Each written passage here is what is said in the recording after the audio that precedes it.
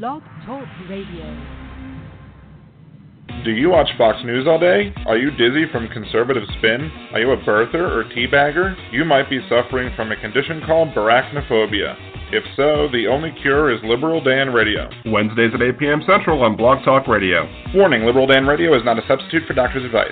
Severe cases of arachnophobia may require psychiatric help. This may prove expensive if Republicans repeal health care. Listening to Liberal Dan Radio may cause you to embrace things like facts, logic, and reason. If these symptoms last for more than 4 hours, you have been cured. For more information, go to liberaldan.com.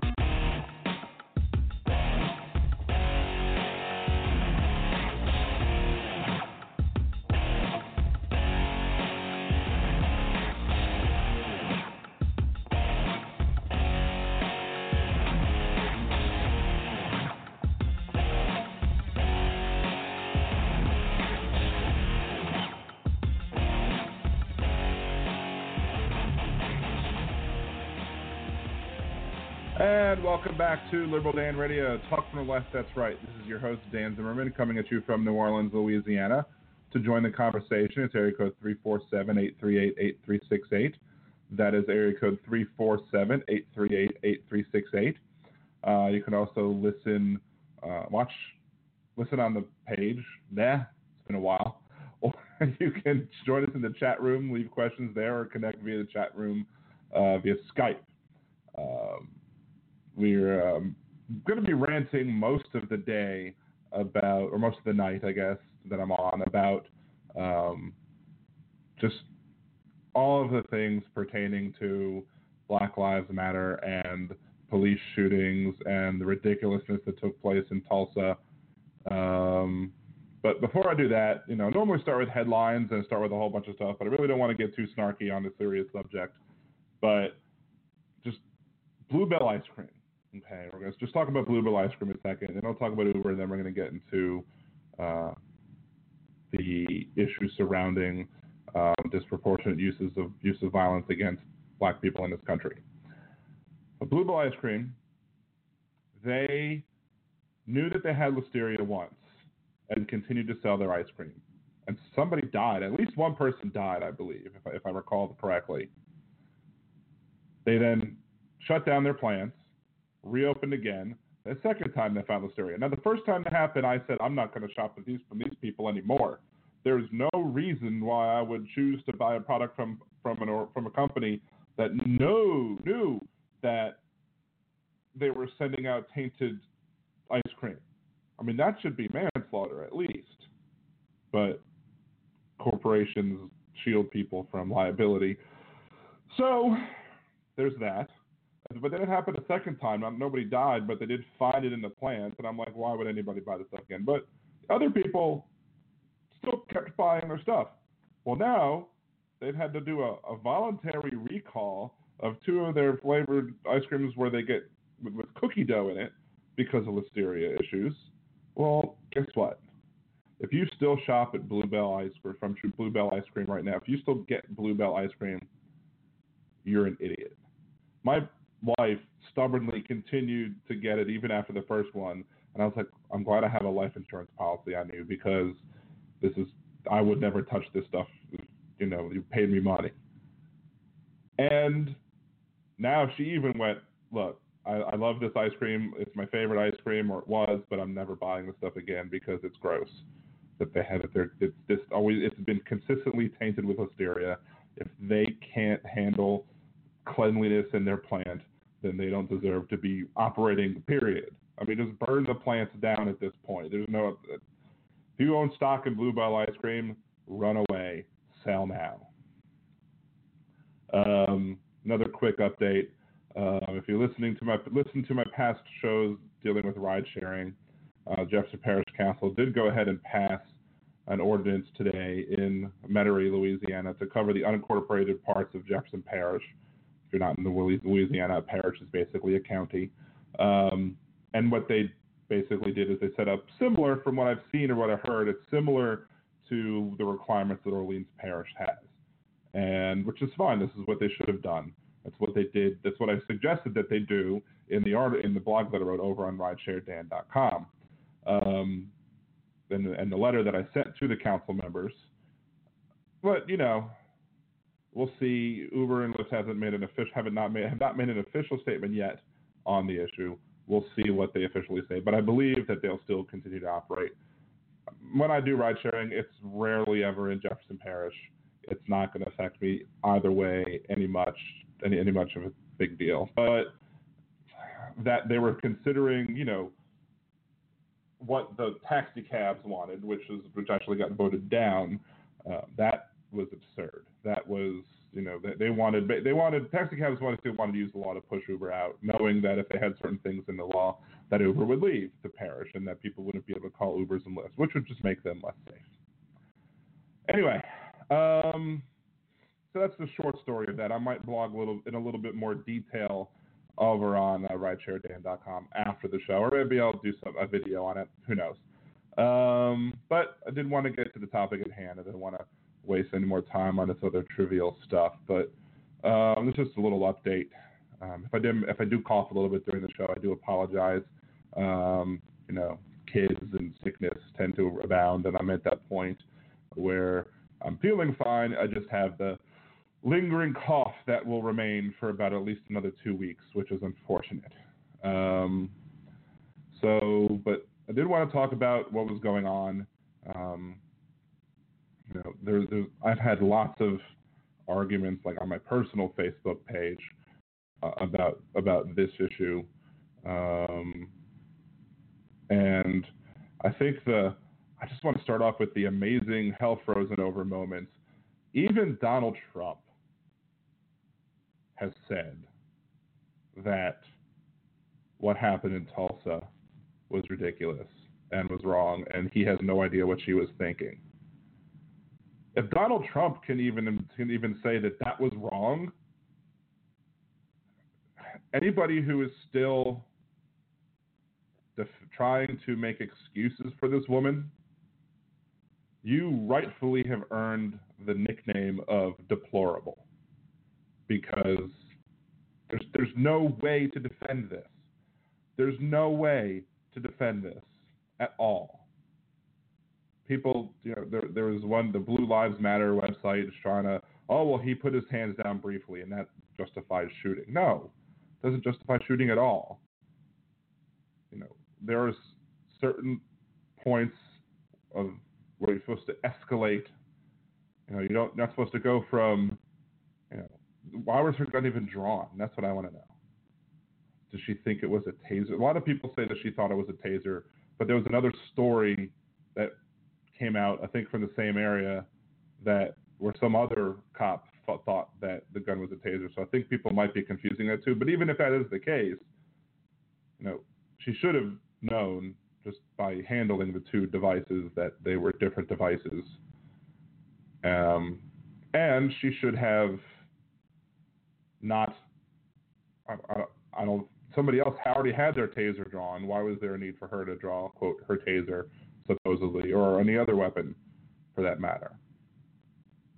He wasn't acting in any sort of manner that suggested that he was a threat to anybody.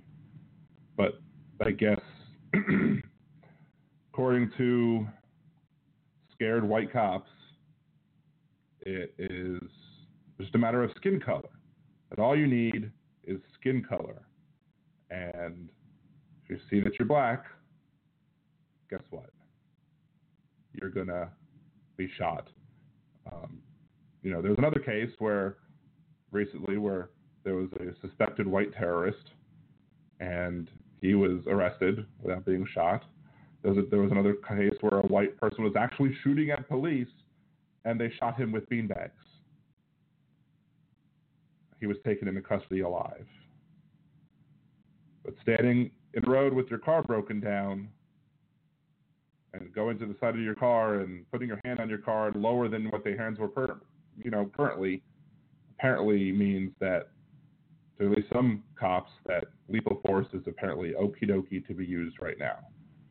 I mean, I guess during the whole Trayvon Martin incident, I basically said, well, of course they're going to kill him. If they kill him, that person can't testify. Fortunately, I guess in these cases we have cameras on the cops so that they can be used against them to prove or disprove the statements that they make about the situation that was going on. But apparently, I think in Keith Lamont Scott case, I think there was someone said that there wasn't a body camera, or at least the person who shot Keith Lamont Scott in Charlotte, that I think that person didn't have his camera on or what have you, which should, if that's the case, if he had a body cam but it wasn't on, then that should automatically be used against him in trial. And there's, I think, legal precedents in some areas at least where this can actually happen, where if somebody was supposed to be doing something and didn't, like you're supposed to have your camera on and you don't, then the fact that you knowingly turned your camera off can be used against you, because for some you were shown to be willfully negligent in your handling of what should be used as evidence in a case. So I think a lot of times it may more appropriately be described as people actually knowingly destroy evidence, that the fact that you destroyed evidence can be used against you in court. So I think knowingly destroying evidence and knowingly preventing the collection of evidence should be counted as being the same thing. Anyway, we do have a caller on the line. I do want to get to my caller before making our caller hold too long. Welcome onto the show. Is this a friend of the show? Hello? Hello? Yes. How are you doing? Yeah. What's your name? My name's Ed. Ed? Yeah, I just see that there's some more demonstrating going on in Charlotte now, and somebody was shot there. Somebody was shot in Charlotte, as in the demonstration? Yeah, in a demonstration. So of a police officer or we don't one of the protesters? They didn't really say. They just said one person shot. Like later, but they're showing all the the riots in the streets, or it's not rioting yet, but it's getting close. It's protesting. There was some showing of yesterday they had a bit of I think some rock throwings or whatever. But I don't think it was. I think there was some maybe mild injuries or something going on. And I'm not going to sit here. And I have a friend of mine who is a police officer who was questioning whether or not I was actually condoning rioting or not condoning rioting. At the time, I was like, look, I asked him a question. I was like, because this same person, friend of mine, also was questioning Colin Kaepernick and how he was protesting against the injustices that he sees in this country. And I said, well, how do you want people to protest? If people see an injustice, you don't have, you're criticizing him for being, peaceful and silent. You're criticizing people for not being silent and being riotous.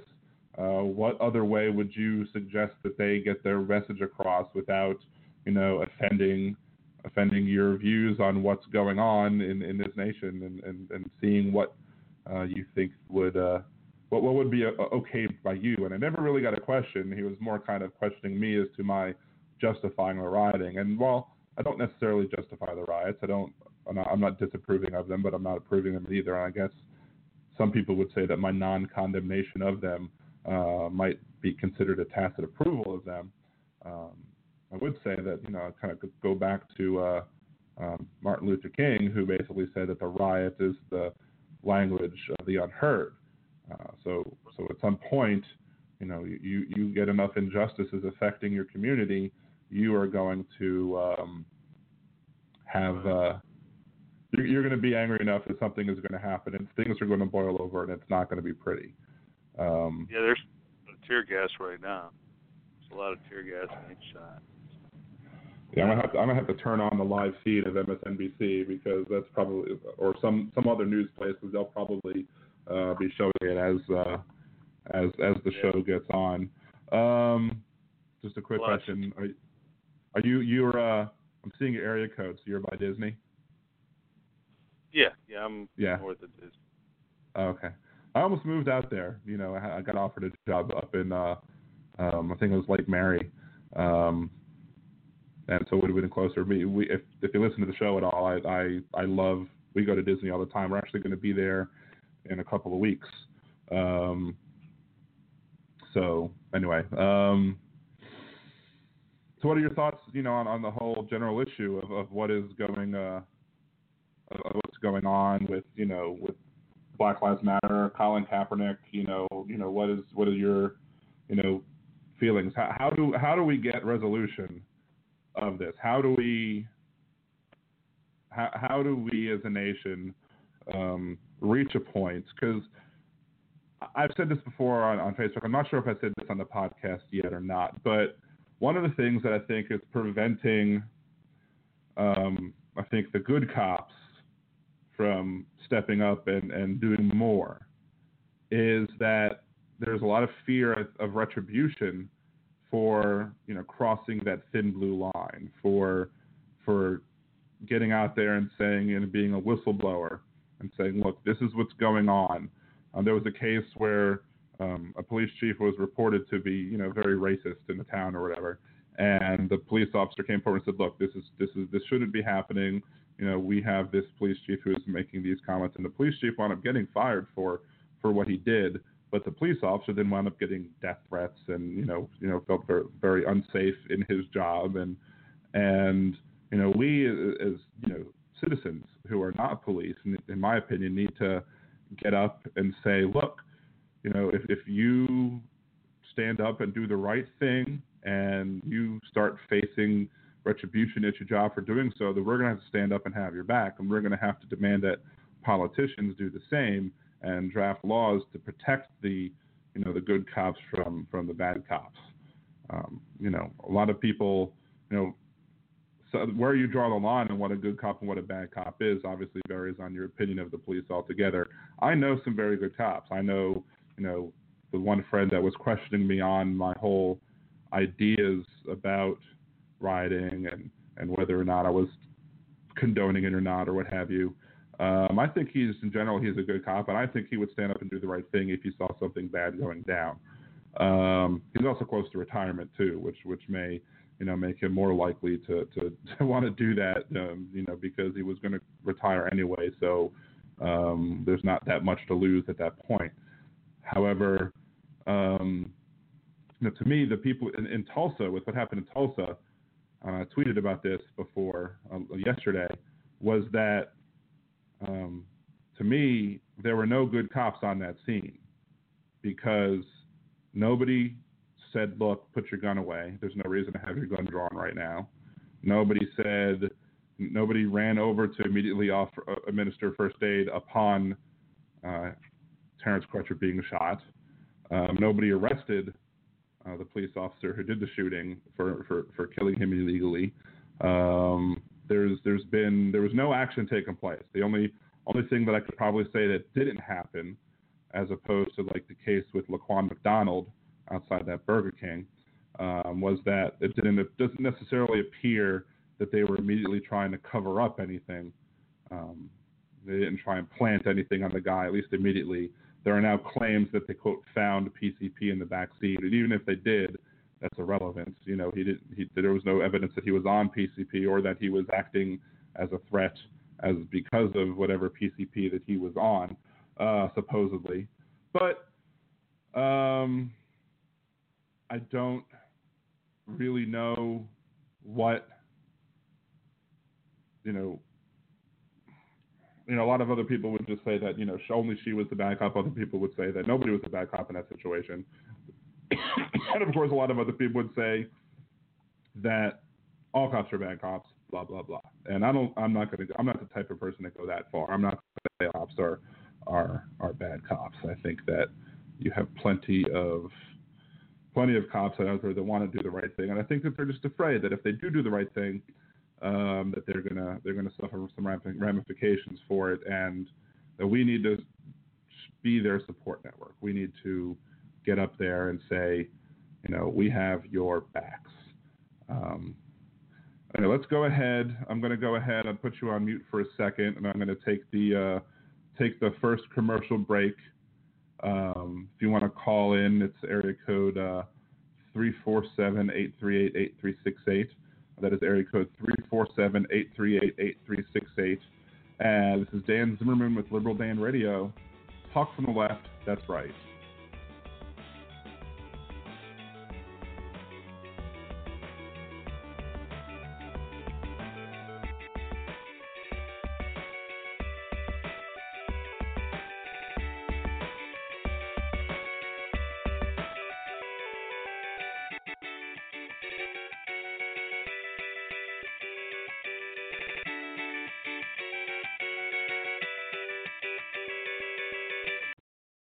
Are you planning a trip to Disney soon? Do you want help avoiding spending mistakes and making the most of your vacation? Then check out budgeteers.com, a new site devoted to helping you get the most mouse for your money. What kinds of tickets should you get? Is the dining plan a good deal for you? Should you stay on grounds or not? Should you buy park hoppers? Many other sites are filled with information about what other people like to do, but Budgeteers is geared to help you make the best decision for you. So check out budgeteers.com or go to youtube.com/budgeteers and help make your trip the best it can be. Budgeteers.com is not a travel agency and it is not affiliated with the Disney Corporation or any of its holdings. I am sick and tired of the propaganda in today's media. You know, we can't have a sane discussion about politics. Well, yes, you can, and it's on ROJS Radio Live with your girls, Monica R.W. and Autumn S.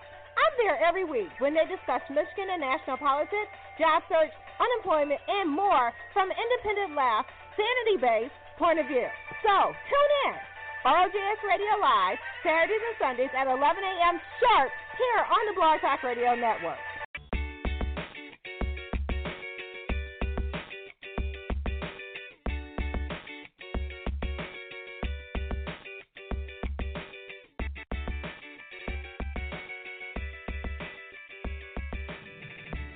And welcome back to Liberal Dan Radio, Talk from the Left, that's right. This is your host, Dan Zimmerman from New Orleans, Louisiana. Again, to call the show, it's area code 347-838-8368. That is area code 347-838-8368. Or connect via the Skype button on the show page in the chat room. Or you can always, well, actually, you can't leave your comments right now at the show page on liberaldan.com because for some reason I'm having problems making new posts, and I still have yet to troubleshoot that functionality. So, Liberal Dan Radio, liberaldan.com has been kind of in limbo right now because of that. Before I get back to the topic at hand, and I'm watching MSNBC now as I'm listening to the show. There was an interesting thing that came out where there was the Daily Show had an interview of Trump supporters and all about the things that they supposedly knew. One of them being one guy was asked, is there anything else that we should know about the current president, President Obama? And his response was, that Obama was, obviously a terrorist, because that's what they believe. But he believed that Obama was personally responsible for 9/11. And when the guy asked, well, why do you think that? He goes, well, he shouldn't have been. Why do you think he was not in the Oval Office at the time? He was like, well, he was probably out playing golf or vacationing, not realizing the fact that he wasn't even the president at the time, but which was crazy. But the same person actually asked, what does he think was wrong with Hillary Clinton? And the guy said, AIDS. And the guy said, because Bill gave it to her. Now, roll back to about 8 days ago, because I still have it on my messenger. I was talking to one of the people that I know who is a very conservative person, and he's always sharing things from some of the most conservative conspiracy sites. Back when we were friends on Facebook, we were not friends anymore, but we'll still chat on Messenger occasionally. Anyway, he said, seriously, what's wrong with Hillary Clinton? And I said, well, obviously she has AIDS because Bill gave it to her. And he was like, no, come on, seriously. And I said, well, honestly, I don't know, but I'm surprised that a conservative hasn't brought that up yet. Now, 8 days later, I'm seeing on Facebook a post from The Daily Show where somebody literally actually promoted that idea that Bill gave Hillary AIDS. And I don't know if I should be, feel triumphant in the fact that I actually called it, that actually said, hey, I knew that they were going to do it and they did it, or if I should be depressed about the fact that I know that type of thinking that well because I've heard so much of it that I was able to accurately predict the level of stupidity that they would be having by suggesting that it was Bill who gave Hillary AIDS and that's why she's sick. Anyway, so back to the topic. Yeah, I'm watching the live shots from MSNBC. They have cameras right now. They're showing police by the Omni Hotel throwing tear gas, trying to get protesters away. According to one of the protesters, that there were some of the people in the crowd. Most of them were acting peaceful, but some of them were not acting peaceful, and as such, I guess we're causing disruption. So it really isn't. It's not very riotous at all, but they are throwing tear gas, and I saw some of the people who were protesters kicking the tear gas back against the police. So it's a mess, and we lost our caller. One of the things that some people, suggest, well, maybe we don't have all the correct information, because one of the things that I said today on Facebook was they had mistaken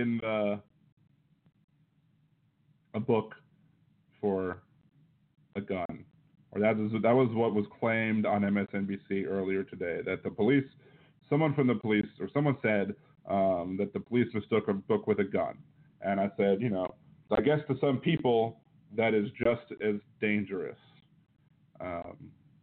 because if it's I did quote, the book is a loaded gun, and I knew that quote from somewhere, and I read Fahrenheit 451 a long time ago. But this is where it became, it may be false, and so I was like, when silent protests don't work, what are they to do? Or when silent protests are criticized as un-American and people are more mad at Colin Kaepernick taking a knee than they are about people getting shot by the bad cops, what are they supposed to do to make people listen? Somebody else, really? Justifying dirtbags hurting people to make a point. I thought you were smarter than this. And I said, I don't want anybody hurt, but how should they protest? And again, Dan, I'm flabbergasted. Even you cannot be defending this. You must take an opposite position and everything. So I'm wondering how people in fear for their lives should protest. I said I don't want people to get hurt. They shouldn't riot. Rioting is illegal. There are many forms of legal, non-property destroying, non-injury causing ways to protest. To which I responded, a riot is the language of the unheard. And later on, I went ahead and posted this, the basic idea that rioting is illegal. As I start off, rioting is illegal. The Boston Tea Party was illegal. Taking up arms against England was illegal. The Holocaust was legal. Sometimes legal actions are immoral. Sometimes illegal actions are moral. And that was kind of my deep thought for the day. But, I think it bears some truth. I think that if you're standing up against an injustice, I just don't understand how some people want people to protest. Is there a right way to protest? Is there a wrong way to protest? I mean, sure, maybe if they got to the point where they were actually killing, when people were actually killing cops in Dallas, you had very, very few people on both sides of the aisle applauding that. Most people were against that. Most people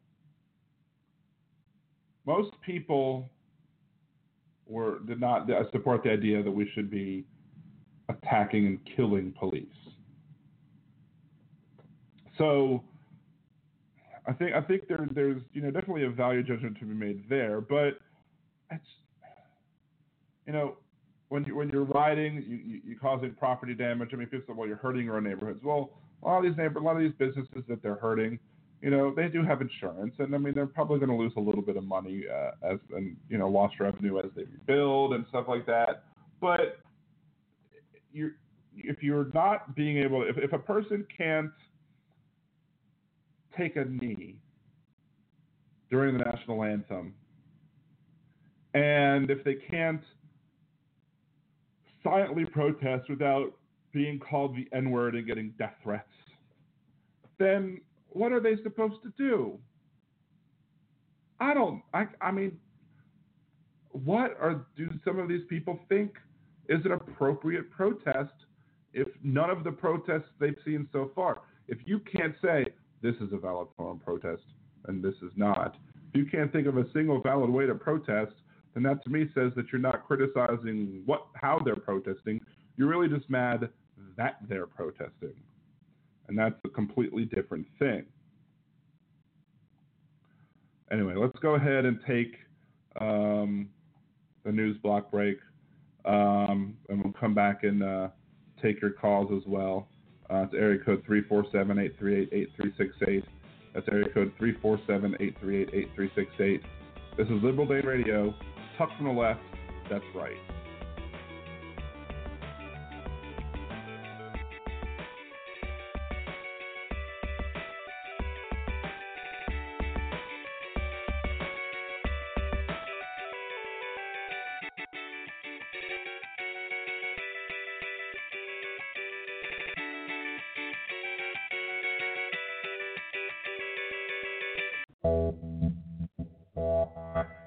You're listening to WIN, Workers Independent News, a production of Diversified Media Enterprises. I'm Doug Cunningham. Let's make a deal. That's what hundreds of workers at Trump Hotel Las Vegas want their boss, the GOP presidential candidate, to do. Instead, Trump's hotel has resisted and tried to bust the workers' union. So they rallied Wednesday at the Trump Hotel Las Vegas to press their demand that Trump respect them, respect the law, and start negotiations on a labor contract. Bethany Kahn is a spokesperson for the Culinary Workers Union. She says the last anti-union appeal from the Trump Hotel has been denied. And if Trump wants to make America great for workers again, this is a good place to start. So the hotel's union, and all that needs to happen is a contract needs to be signed. Mr. Trump is saying, as he's running for president in the United States of America, that he'll take care of women. Well, most of his workers there are women. He says he'll take care of American citizens. Many of them are American citizens. He said he'll take care of workers, and they're all his employees. So they're really wanting him to make a deal and sign a fair union contract that would provide for fair wages, job security, and good health benefits. New York City Mayor Bill de Blasio says legislation is being drafted in City Council to give fast food workers relief from the stress of totally unpredictable work schedules. Many of these workers have no set schedules and must deal with constantly changing work hours, often on very short notice. De Blasio spoke to the press in front of a New York City McDonald's. If you want an example of the tale of two cities, if you want an example of how the 1% have gotten wealthier on the backs of working people, here you have it, fast food industry. De Blasio says that this New York City legislation will change the work culture for low-wage workers.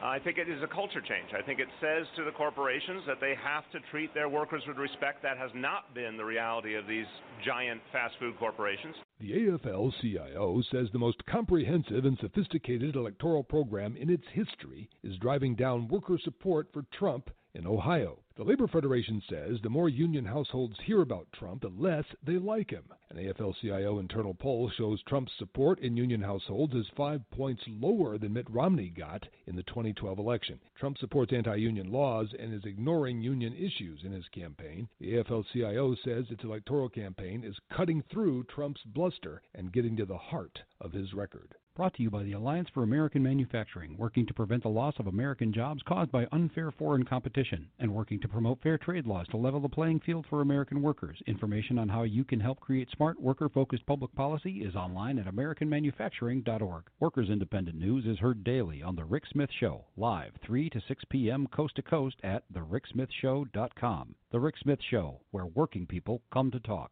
You've been listening to WIN, Workers Independent News. For more information, visit laborradio.org.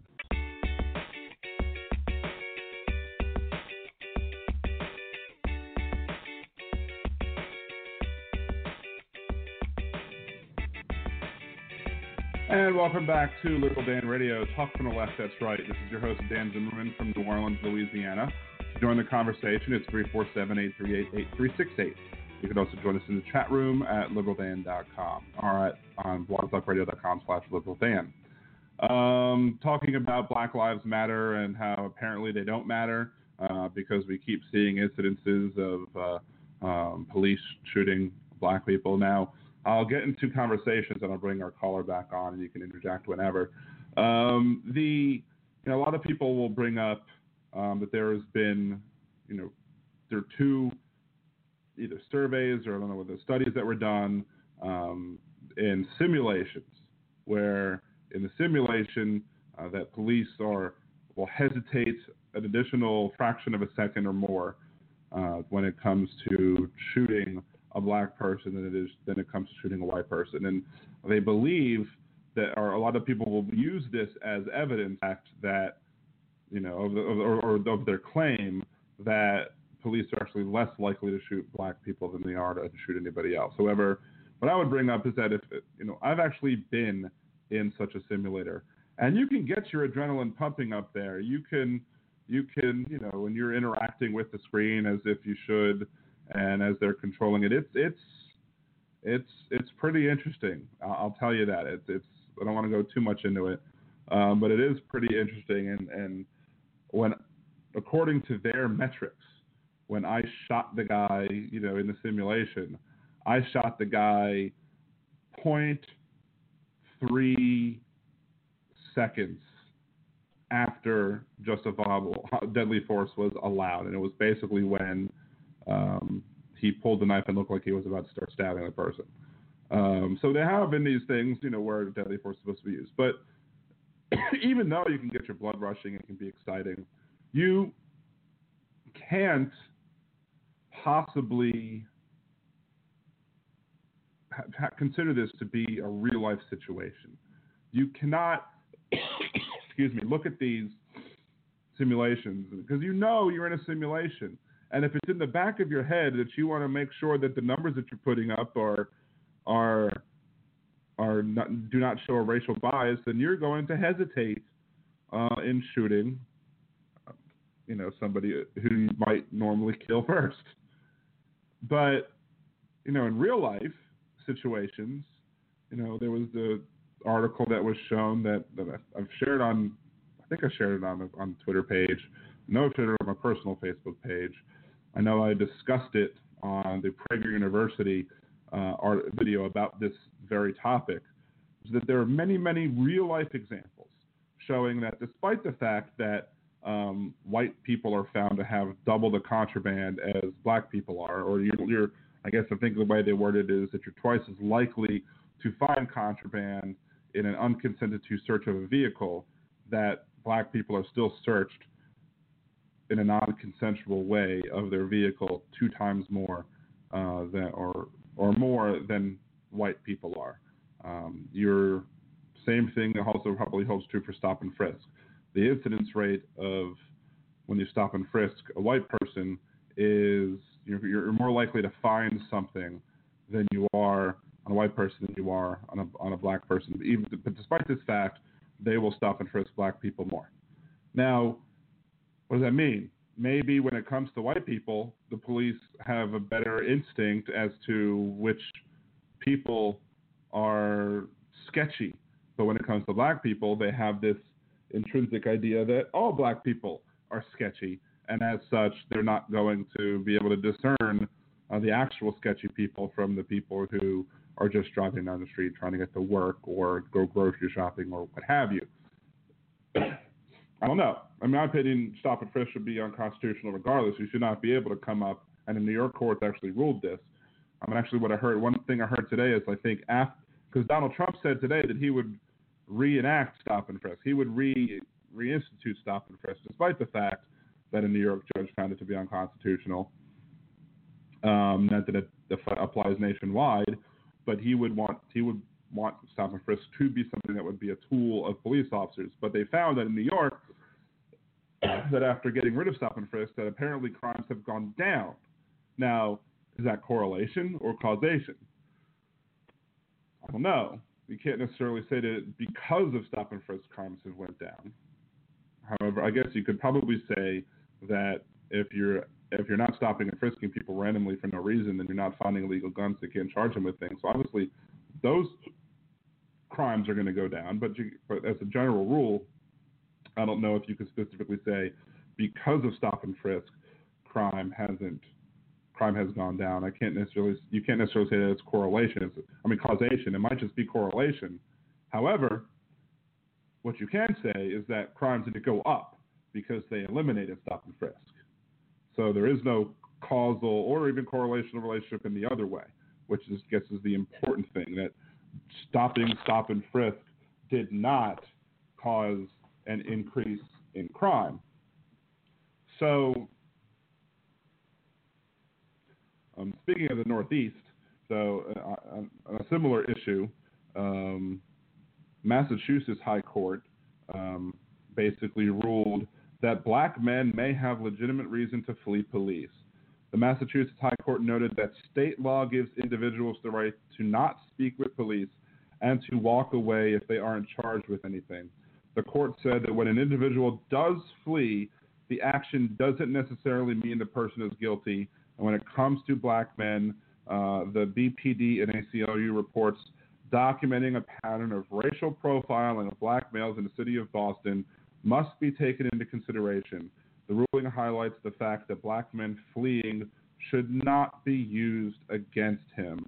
So, shockingly enough, we have a situation where High Court actually agreed and said, look, I actually have a blog post dedicated to this idea that running from the police is, not just, not an assumption of guilt, but it may actually be a reasonable thing to do considering all of the harassment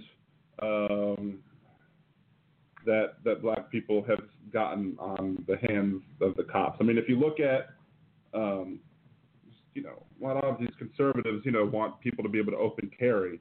But if a white person open carries, the police officer approaches them cautiously and carefully. If a black person is openly carrying, the police come up to them with guns drawn and threaten to shoot them if they don't get on the ground and drop the gun immediately, despite the fact that nothing else was done wrong and they were just walking peacefully down the street. They just happened to be holding a semi-automatic weapon, which, I think if I saw anybody walking down the street with a semi-automatic weapon, I would be concerned and probably want to go the other way, even if it was a police officer, because at that point, if a police officer is openly brandishing or even carrying a semi-automatic weapon, it says to me that person is coming loaded for bear, and that person probably feels a reason to have that out there, and I don't want to be in that area if that person feels the need to have that weapon in that area. So let's see. So in my blog post that I wrote all the way back in 2014, why run from the cops? So the question many a white person will ask when they see a black person fleeing from the police. I'll admit that I used to ask this question myself. Doesn't running from the police make it worse for the person running? If you just cooperated with the police, then you would be treated justly fairly because you gave the police nothing to act badly on, right? Well, if you have thought these things in the last week or so, after the Michael Brown shooting in Ferguson, you're looking at the situation through your rose-colored glasses of privilege. As a white person, you likely have never been stopped by police for jaywalking, although I do know somebody who was stopped by police for jaywalking who happens to be white, but I won't go into that. But it's more likely than not that you haven't. If, in fact, you have likely never been stopped and frisked, you've likely never been pulled over in a nice neighborhood and asked if you belong. As a white person, you are likely approached calmly and rationally by a member of law enforcement. You are stopped for routine items like broken taillights, running stop signs, and speeding. White people have every reason to cooperate with law enforcement. Getting a ticket may suck, but it's not a huge deal in the grand scheme of things. The treatment of a young black male by many in law enforcement is much different. I can know this from my personal experience. I can only open my eyes, remove my privileged glasses, and see what happens to people who are darker complected than myself. What I see is not a pretty picture, and the picture is completed with the recent shooting of Michael Brown. Evidence points to Brown running away from the car and being shot while 35 feet away. I'm not sure where in the police handbook it states that an individual with his back to you 35 feet away is justification to use deadly force. Getting captured by a police officer means you have the possibility of being beaten up and potentially killed by that police officer, and if none of that happens, then you have a chance of being railroaded through a judicial system that is biased against you. The question shouldn't be why run from the cops. The question should be why wouldn't you run from the cops? The bottom line is this. If I had to put myself in the shoes of persons who are black and was then pulled over by the police, I would sure as hell hope that they were running shoes because I would want to get the hell out of there as well. So that is, a post that I made a couple years back. And apparently the Massachusetts Supreme Court agrees with my perception that there is good reasons for police to run from the police, and that if you're not under arrest, it shouldn't be used as guilt against you. So I'm glad to know that the Massachusetts Supreme Court did, in fact, agree with me on that issue. We had another, one of the things, it's about 45. Well, it's about that time to take the final commercial break. So let's go ahead and do that. I will go ahead and finish up the show after this as well. Again, you could call the show if you want, 347-838-8368. It's area code 347-838-8368. And this is Dan Zimmerman with Liberal Dan Radio. Talk from the left, that's right.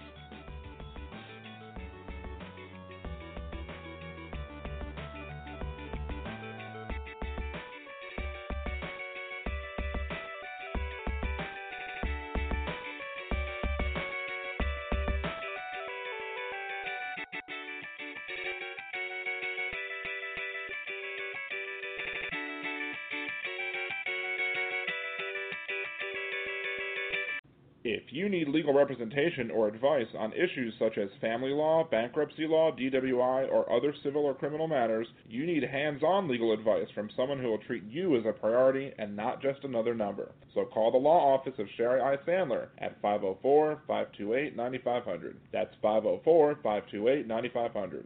Or email sandlerlaw@cox.net. I trust Sherry with my legal needs, so should you. The preceding ad was an unpaid client endorsement. Do you like fun jewelry? Do you wish you could design jewelry that is designed just for you and that tells your story? Well, with Origami Owl, you can do just that. An Origami Owl jewelry bar is a fun way to get together with your friends, hang out, and design jewelry. There is no pressure to buy, but when you host a party, either in person or online, you have the opportunity to get deeply discounted jewelry based on what the friends you invite to the party purchase. If you would be interested in holding a party, either online or in person, go to cassiezcharms.origamiOwl.com. That is CASSIEZ charms.origamiOwl.com and contact Cassie today.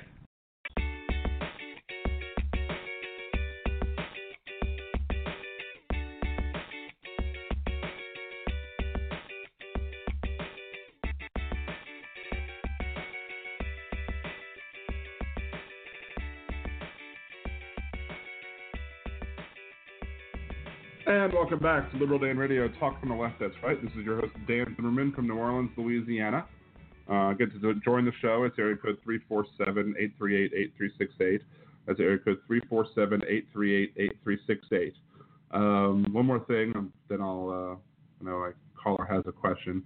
But before that, I was having a conversation with somebody who since then has blocked me, but I took a screenshot of the conversation, or at least the part of it that where she said something really interesting. And she was basically talking about bringing up the whole black-on-black crime thing. And why aren't I questioning those sort of things, and why do I not bring that up? Because, all the people who murder others, I'm not supposed to trust them with my lives. I'm not with my life. I'm not supposed to believe that they're going to protect my safety.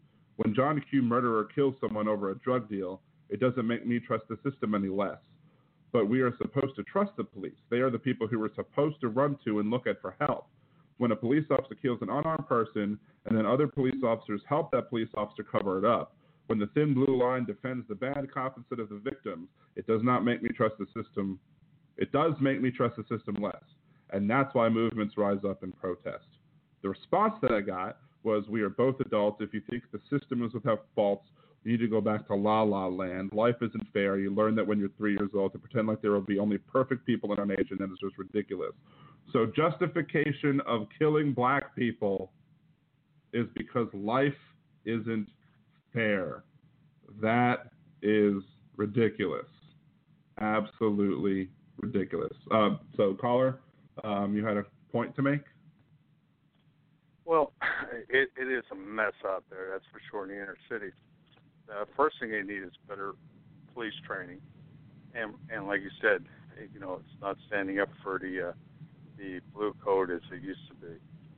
And the second thing is they need independent community review boards that are independent from the prosecutor and police, that are actually in that area, that can actually, get the facts and then rule on it and say, we're not going to tolerate this in our community. It should be the people, an independent jury, an independent common law grand jury of people made up in each community to oversee their public servants.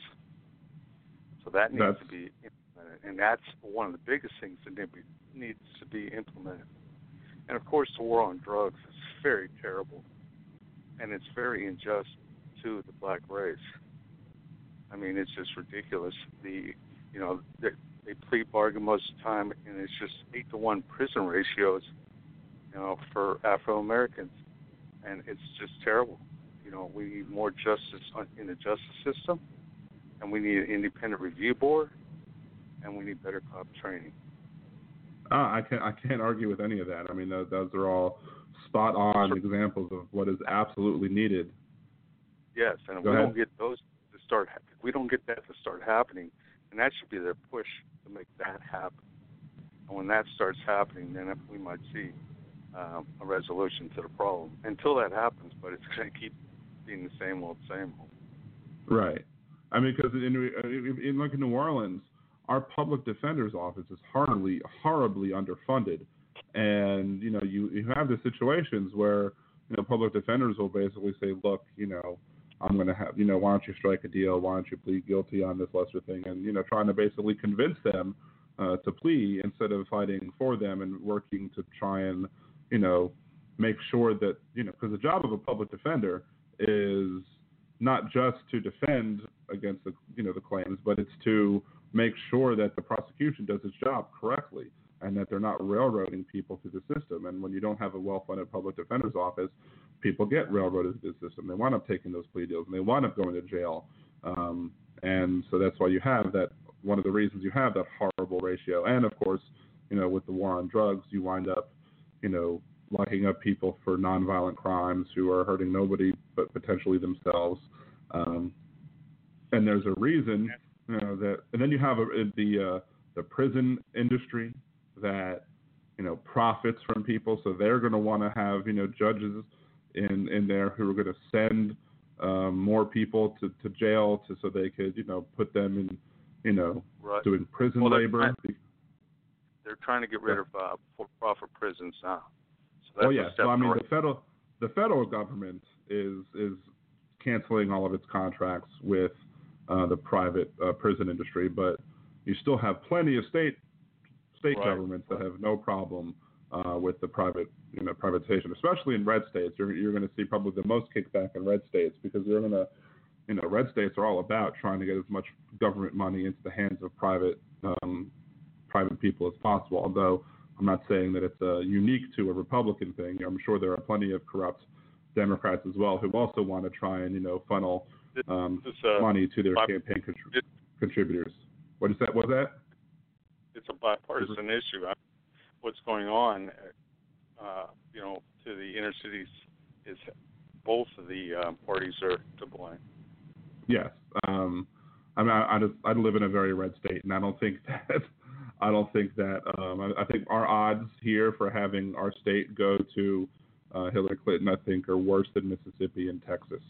So Louisiana is pretty. Even though I live in a very blue area, it's still a pretty bad area. But yeah, there are your corrupt Democrats as well who are going to try and milk the system for as much money as possible and try and get sweetheart deals for their campaign contributors, and then probably have their golden parachute once they jump out of politics and go somewhere else and cash out their investments that they've put into these other people.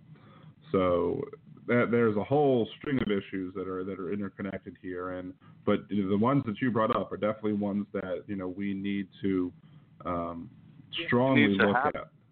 They need to have. If they don't happen, we're going to continue to see this downward spiral. Just that have implemented them, but not enough. And it's a community situation, and the communities have to make the answers. Right, and I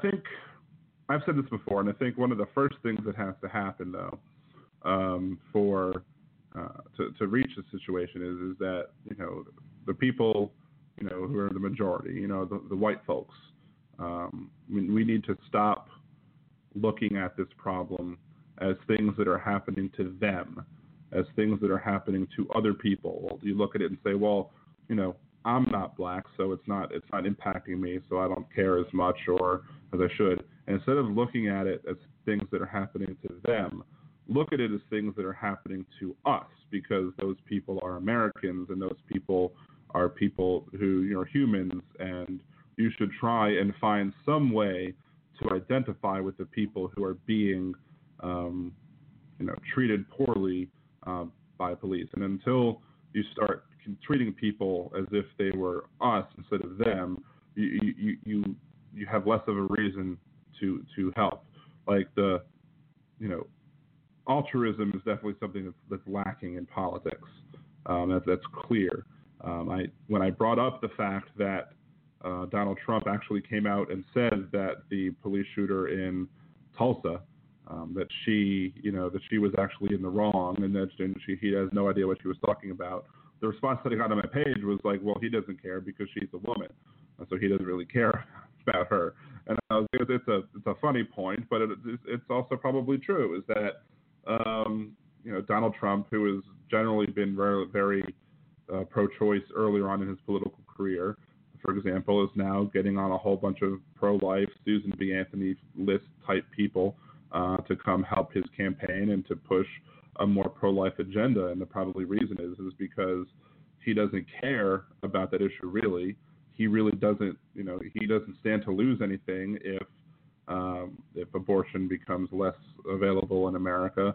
But he does stand to gain politically if he can convince more people who support anti-choice measures to actually get out to the polls and support him, because they feel that he will fight for the issue that they want to.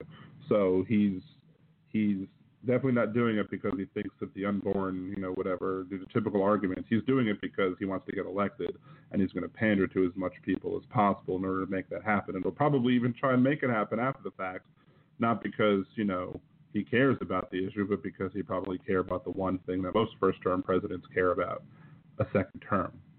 So before we end the show, is there anything else you wanted to say before we head out? Well, let's just hope that we can get the people together to start putting in some people-led review boards, and that the police are going to start getting better training, because it's a shame when they lose their lives like that. It absolutely is. I agree with you 100%, and I appreciate you calling in. And most Wednesday, except for the Wednesday that the Wednesday that I'm going to be in Disney, most Wednesdays I am on the air 8 p.m. Central. So I welcome you to call back to the show and join us again. Thank you very much.